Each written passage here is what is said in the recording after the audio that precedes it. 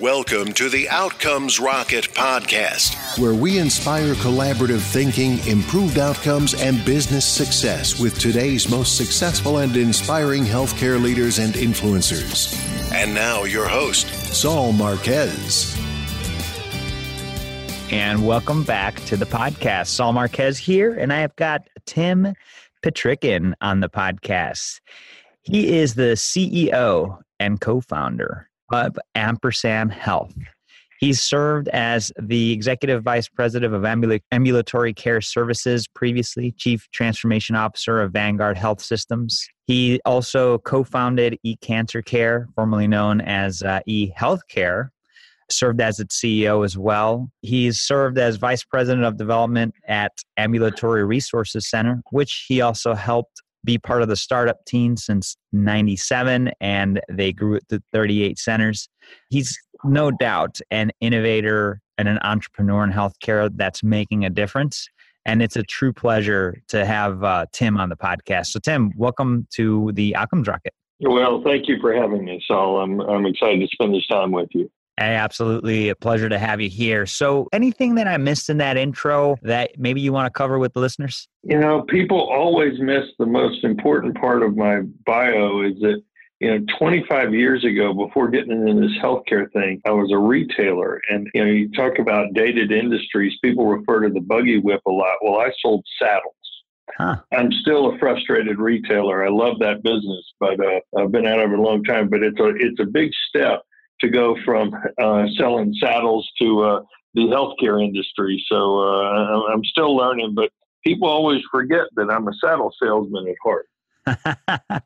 I love it. So that's very interesting. So how long were you in the saddle business for? Well, I kind of grew up around horses and riding, so I consider it kind of a passion, and it was a hobby, but I thought I was going to be the J. Peterman of equestrian wear, and so I did that for about 5 years until I realized it was a really, really bad job. Well, hey, the important thing is that you changed direction, and so now you're here. It's the bulk of what you've done. You've started several companies. You've added value to the healthcare system. What would you say is a hot topic that needs to be on healthcare leaders' agenda today, and how are you guys addressing it at Ampersand? Well, some of it's born out of frustration, and the frustration is I really don't think we've done enough in healthcare, and we've created enough value, and that value really being improved health. I mean, we all ought to be embarrassed as an industry with our health outcomes and the investments we've made, the work we do in this incredible country with the incredible talent we have and resources at our disposal. We just haven't done enough. And that's really kind of a driver. And the somewhat crusade that I'm on is the impact I want to make is not just economic value. I think that healthcare is a great industry because you can do well while doing good, but we have to put that at the forefront of everything we do is, are we improving health outcomes? And that's just the critical factor. And so I don't feel like in 25 years, candidly, we've done enough. And that's what's going to drive me, hopefully, for the next 20, 25 years. Well, it's good to have. I hope it doesn't take that long, by the way. No, man. I hope so. I hope it doesn't either. So I'd love to hear you talk about Ampersand, level set with the listeners. What do you guys do?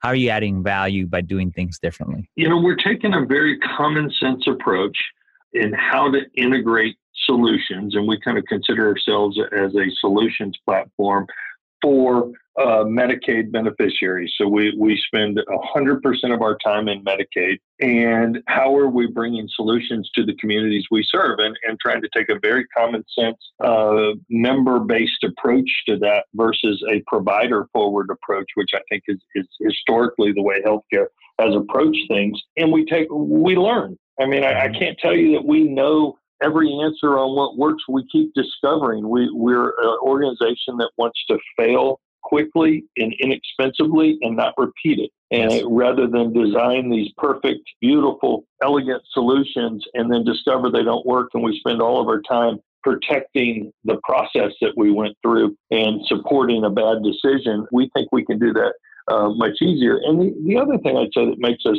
unique, and I'll discuss kind of our solutions platform, but is our belief in segmentation of customers, understanding our customers better than I think that's constantly learning about them and bringing solutions that are designed specifically for them. And my specific point is that you cannot simply apply Medicare or commercial solutions to a Medicaid population. And I think vice versa. I think that each of those customer segments requires different solutions.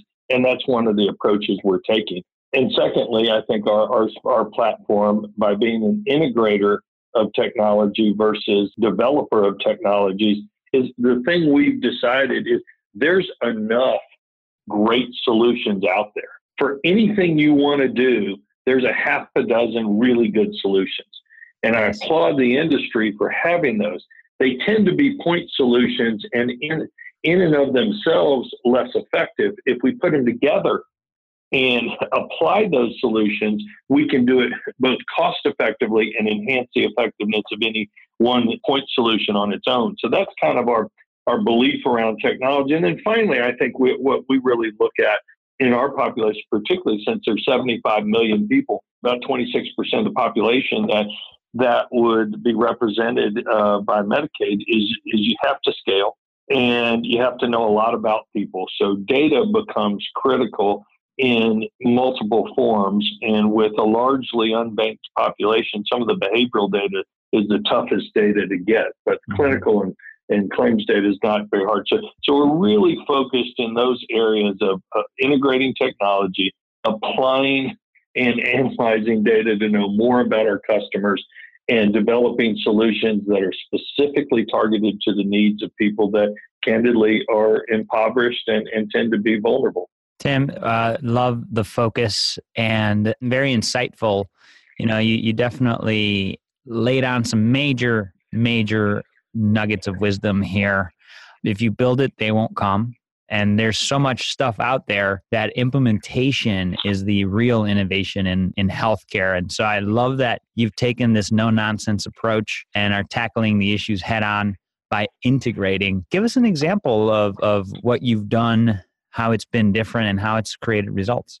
Yeah, well, let me give you the first example about what we've done. Is we've abandoned the idea of a medical or clinic of being the hub of everything that happens. Okay. So think about this. Think about the fact that what we've tried to do historically is we've been there for people to reactively select and decide they needed care. I mean, that's how it happens. I'm too sick to handle it myself, or through over-the-counter drugs, or I didn't heal, so I seek care at a facility that's located conveniently for a provider of that care that has some training, education, and certification or licensure to deliver that. Mm-hmm. We've just abandoned that whole idea and said, okay, how do I get to you where you are proactively, allow you to react when you need help, not be kind of, so much a part of your life you're annoying, but how do I become part of that? And so our first approach is kind of how we simply approach members, and we call them members because we don't want to wait until they're a patient. Candidly, that's failure to us. It will happen, but that's failure. How do we get to members early? And so we've adopted the idea we want to own their phone, and we want to be in the community aggregation points for them that they normally, we say, live, work, play, and worship. And so that's around churches, grocery stores, right now schools and daycares is really kind of where we like to put ourselves with resources. And so that's the first step, is how do we change the mindset of our approach instead of sitting back waiting for someone to self-diagnose themselves as too sick to heal themselves. That's kind of the first critical factor. When you fully adopt that, and we have not, I mean, we fight this cultural battle every day because of the gravitational force and pull of the clinic and the facility around healthcare, but that's kind of where we push that forward. And so if you think about that lens, the world gets different. We don't go into homes and we don't go into work sites. There's different reasons for that, probably a longer conversation, but we go to aggregation points where people are congregating and live because we think there's power to that. So every tool we look at has to be through those lenses. Not interested in apps, portals, or anything someone has to do. We watch people, how do they communicate with one another? And we want to be in whatever app or whatever way they normally do it. And that's generally the SMS function on their phone or it's voice. Increasingly, some of it has video, but still rare. People want to do things. The asymmetry of communication via text seems to really have grabbed people. So that's where we want to live, on the phone and be a part of their lives in a way they can outreach that they don't have to have. And then finally, I'd say when they do need care, is they need it in a time frame that they want it, which generally means have the ability for someone to walk in and receive care. And so you have to design your business to be able to allow for that and work within the payment mechanisms to do that. But no one wants an appointment 3 weeks from Tuesday. Right. At 2 p.m. when they're at work. Or a lot of our folks that are part of the non-exempt workforce, they don't know what their schedule is in 3 weeks. So they need to be able to walk in now and receive care. So you have to design the whole system around the population you're seeking to serve, not around the provider that's delivering the care. Yeah, I think that's a really great call out. So Tim, what's a typical value point that you guys offer? So you meet people where they are, you want to live in their phones. What are you doing for them? Yeah, that's great. So we're generally finding areas. Now, obviously, in a Medicaid population, we work with lots of moms and kids. So you're looking proactively to take the measures that from a policy standpoint and from an evidence-based medicine standpoint you want to do. So we are proactive about people interacting with us to get vaccines, to get different screenings and testing. In the Northeast where we are, lead testing is big.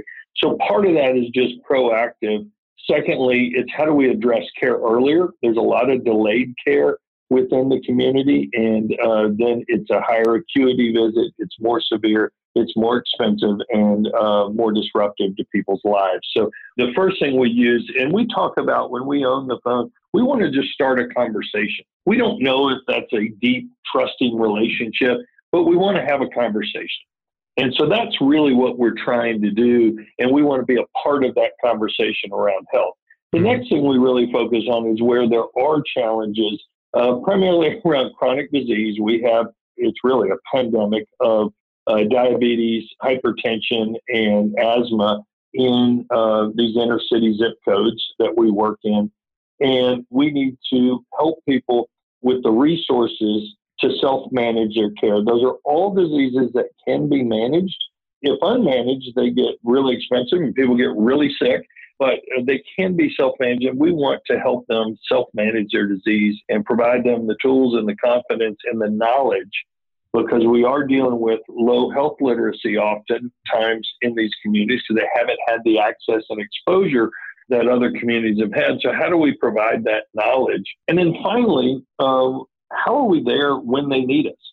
And so where are we really delivering primary care that's accessible in a way they want to access care and providing the capacity to take the time when it's needed? So we're trying to avoid primary care delivered in the emergency room. We have nothing against emergency rooms. We love them. We just want them to handle emergencies. And I think most emergency rooms want to do the same. How do we provide for that? And there really isn't much of that in the inner cities today from a primary care standpoint. So we do have to deliver traditional care as part of this. But ultimately, I think it's those things. We're proactively reaching out with a conversation. We are heavy into self-care management. And finally, we're there when you need us, when you're sick, in a way that is approachable and affordable.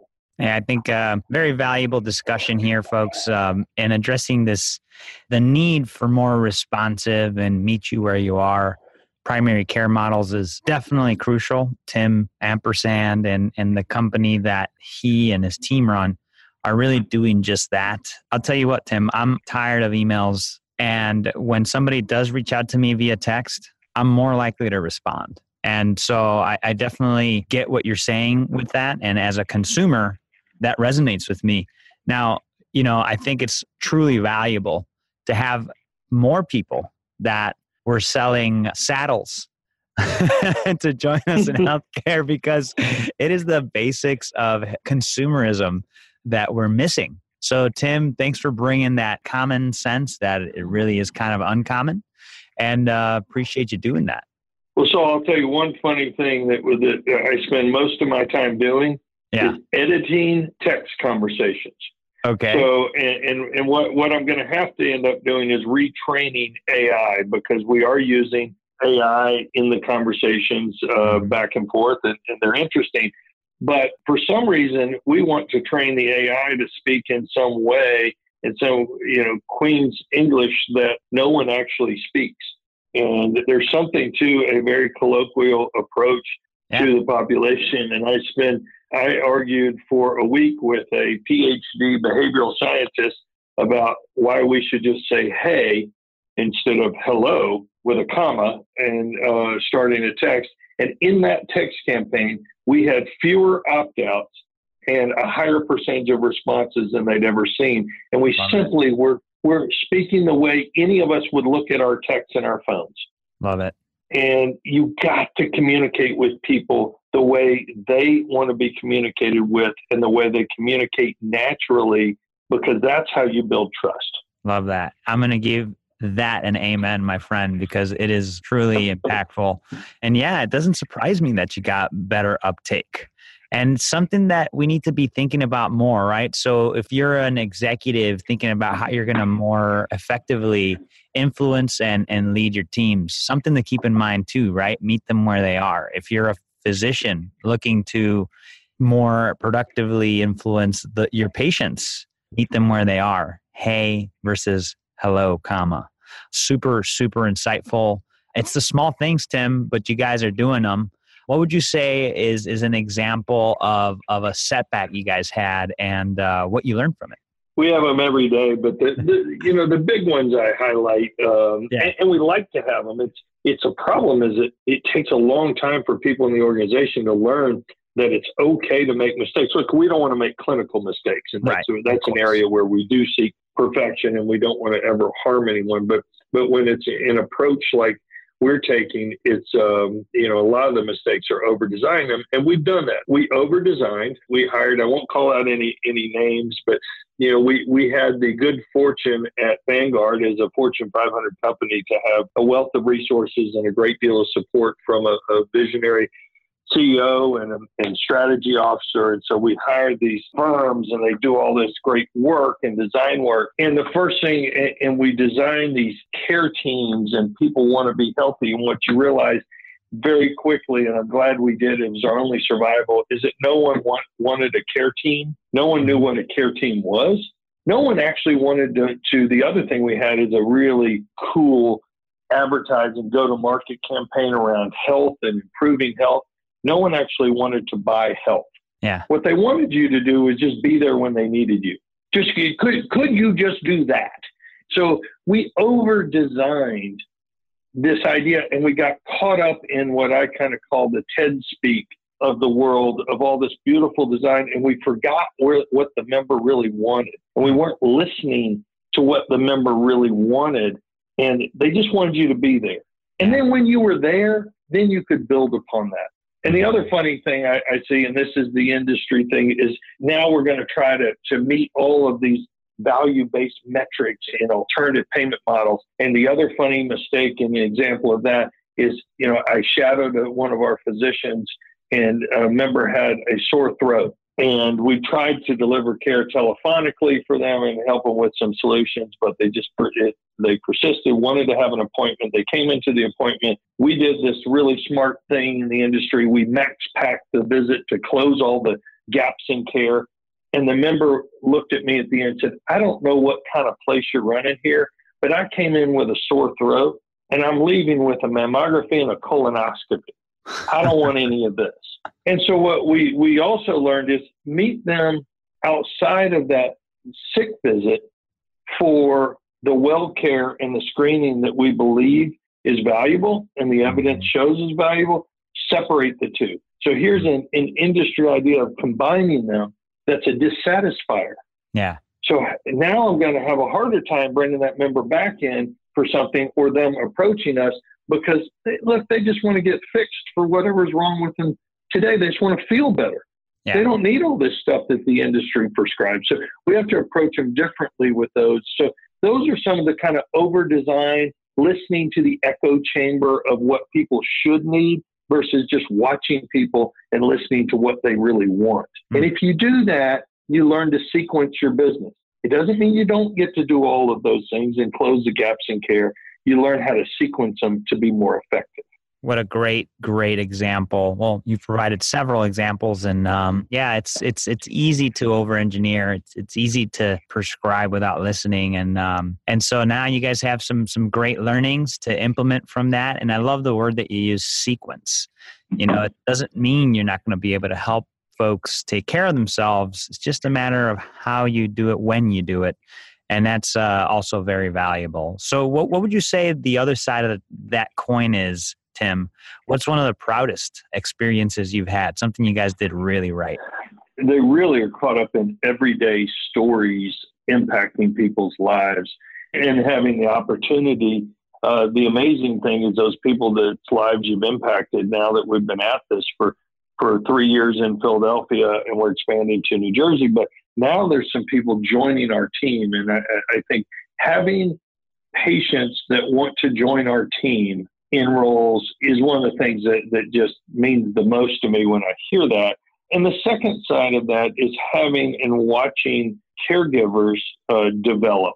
And that's a hard thing to see happen because we're very regimented, we're very factory oriented. I mean, there's Taylorism built into the whole healthcare model, and it's supported by certifications and licensure and scope of practice models. But to see caregivers develop and realize, I can do this. Yeah. And this whole myth of top of my license, which I'm really not trained for and is the least profitable thing for most people to do, they make money at the bottom of their license generally, is to see them really want to do that and the joy they get. And so the development on both sides have been kind of the coolest thing we're seeing. And I think that's what we want to see more of, is how do we develop people within the organization to have this mindset. Now, I've also been told that I've ruined people that can no longer work anywhere else, because once, and I think it's one of my favorite quotes that Oliver Wendell Holmes says, "A mind that is stretched by a new experience can never go back to its old dimensions." And I ripped through that, but if you think about it, there's a lot there to unpack. And I think that's what we're trying to create here in both areas for both the members that we're caring for and with, and the caregivers that are part of the organization. So no, that's really insightful. And so what would you say today, Tim, is an exciting project or focus that you're working on? Well, I'm most excited about these in-community care teams that we're deploying alongside where we have, clinic resources and we're leveraging technology. But I'm really excited to be meeting members and exploring ways to be more effective. And our whole approach is that is where we're going to integrate behavioral health and address the social determinant of health. So that's kind of the new thing we're working on. I think it's not that everything we're doing is new. It's that we're bringing it across an entire solution that leverages technology, leverages human interaction in the community, and has resources for you in a clinic when you need that type of setting. And so that's the piece that we're most excited about. And the fact that technology now allows us to be completely connected in every one of each of those areas that I mentioned. So when you're in the community, you can be working in the same instance of a record as someone in a clinic or someone in an office somewhere, and all working on the same goal for the same member, and seeing that is really, really valuable. So we're excited about that, but I'm most excited about the work we're doing in the community. That's exciting, super impactful. I'm definitely interested in seeing how that project unfolds, Tim. So maybe we link up again in about a year or so to hear how that resulted. Let's pretend you and I hope as Outcomes Rocket, though, sorry to interrupt you, Outcomes Rocket, I hope you lead with, tell me the health outcomes you made. That's the real, we can be as passionate as we want, but I'll get back to my first statement. I want to make sure we're improving the health status of the populations we're so lucky to serve. And that's absolutely what it boils down to. So yeah, excited to hear about those results, Tim. So we'll definitely bring you back on if you're up for it here in about a year or so. We'd love to hear how that goes. Right now, we're going to do a little 101 course. It's a lightning round. So we're going to build a course on what it takes to be successful in the business of healthcare. And so, Tim, what's the best way to improve healthcare outcomes? Proactively engage people. Get in front of poor health. Awesome. What's the biggest mistake or pitfall to avoid? It's the corollary, reactive sick care. Stop doing it. How do you stay relevant as an organization despite constant change? Culture. You have to build a culture that attracts great people and allows them to do great work. Love that. Yeah, one of my favorite quotes is, I think by Drucker. He says, culture will eat strategy for lunch any day. What's one area of focus that drives everything in your organization, Tim? I think we are very purpose-driven, and that purpose is we talk about improving health, but the reality is we really are driven by this idea of the opportunity disparity that exists in this country. And it's really driven by multi-generational poverty, and that's the core driver, is opportunity disparity, and how do we change that? So we're constantly driven by that, and I think without a purpose, a big purpose like that, then it's really hard to do this work because it's frustrating, and you have to be persistent, and there's really you are going against a very strong ecosystem. As I say, the current healthcare ecosystem treats anything new like a virus and attacks it. And so you've got to be resilient, and you can't be without a strong purpose and a strong culture to support that. What book would you recommend to the listeners? My favorite book, The Culture Code by Clotaire Rapaille. Huh. Love that. Haven't heard that one before. So, folks, The Culture Code, we'll provide a link to that one here. Tim, thank you for that. We'll also give you this syllabus that we constructed with you, along with the full transcript of the discussion. Just go to outcomesrocket.health/ampersand, and you'll find it all there. Tim, before we conclude, I'd love if you could just share your closing thoughts and then the best place where the listeners could get in touch with or follow you. Sure. My best advice to people is stop talking about it and just start doing it. The more we do things with the right intention, the better results we'll get. And you can find me at tim@ampersand-health.com is my email, or look us up online. Outstanding, Tim. Hey, this has been a pleasure. Truly appreciate you spending time with us. Great. Thank you, Saul. It's been my pleasure. Thanks for listening to the Outcomes Rocket podcast. Be sure to visit us on the web at www.outcomesrocket.com for the show notes, resources, inspiration, and so much more.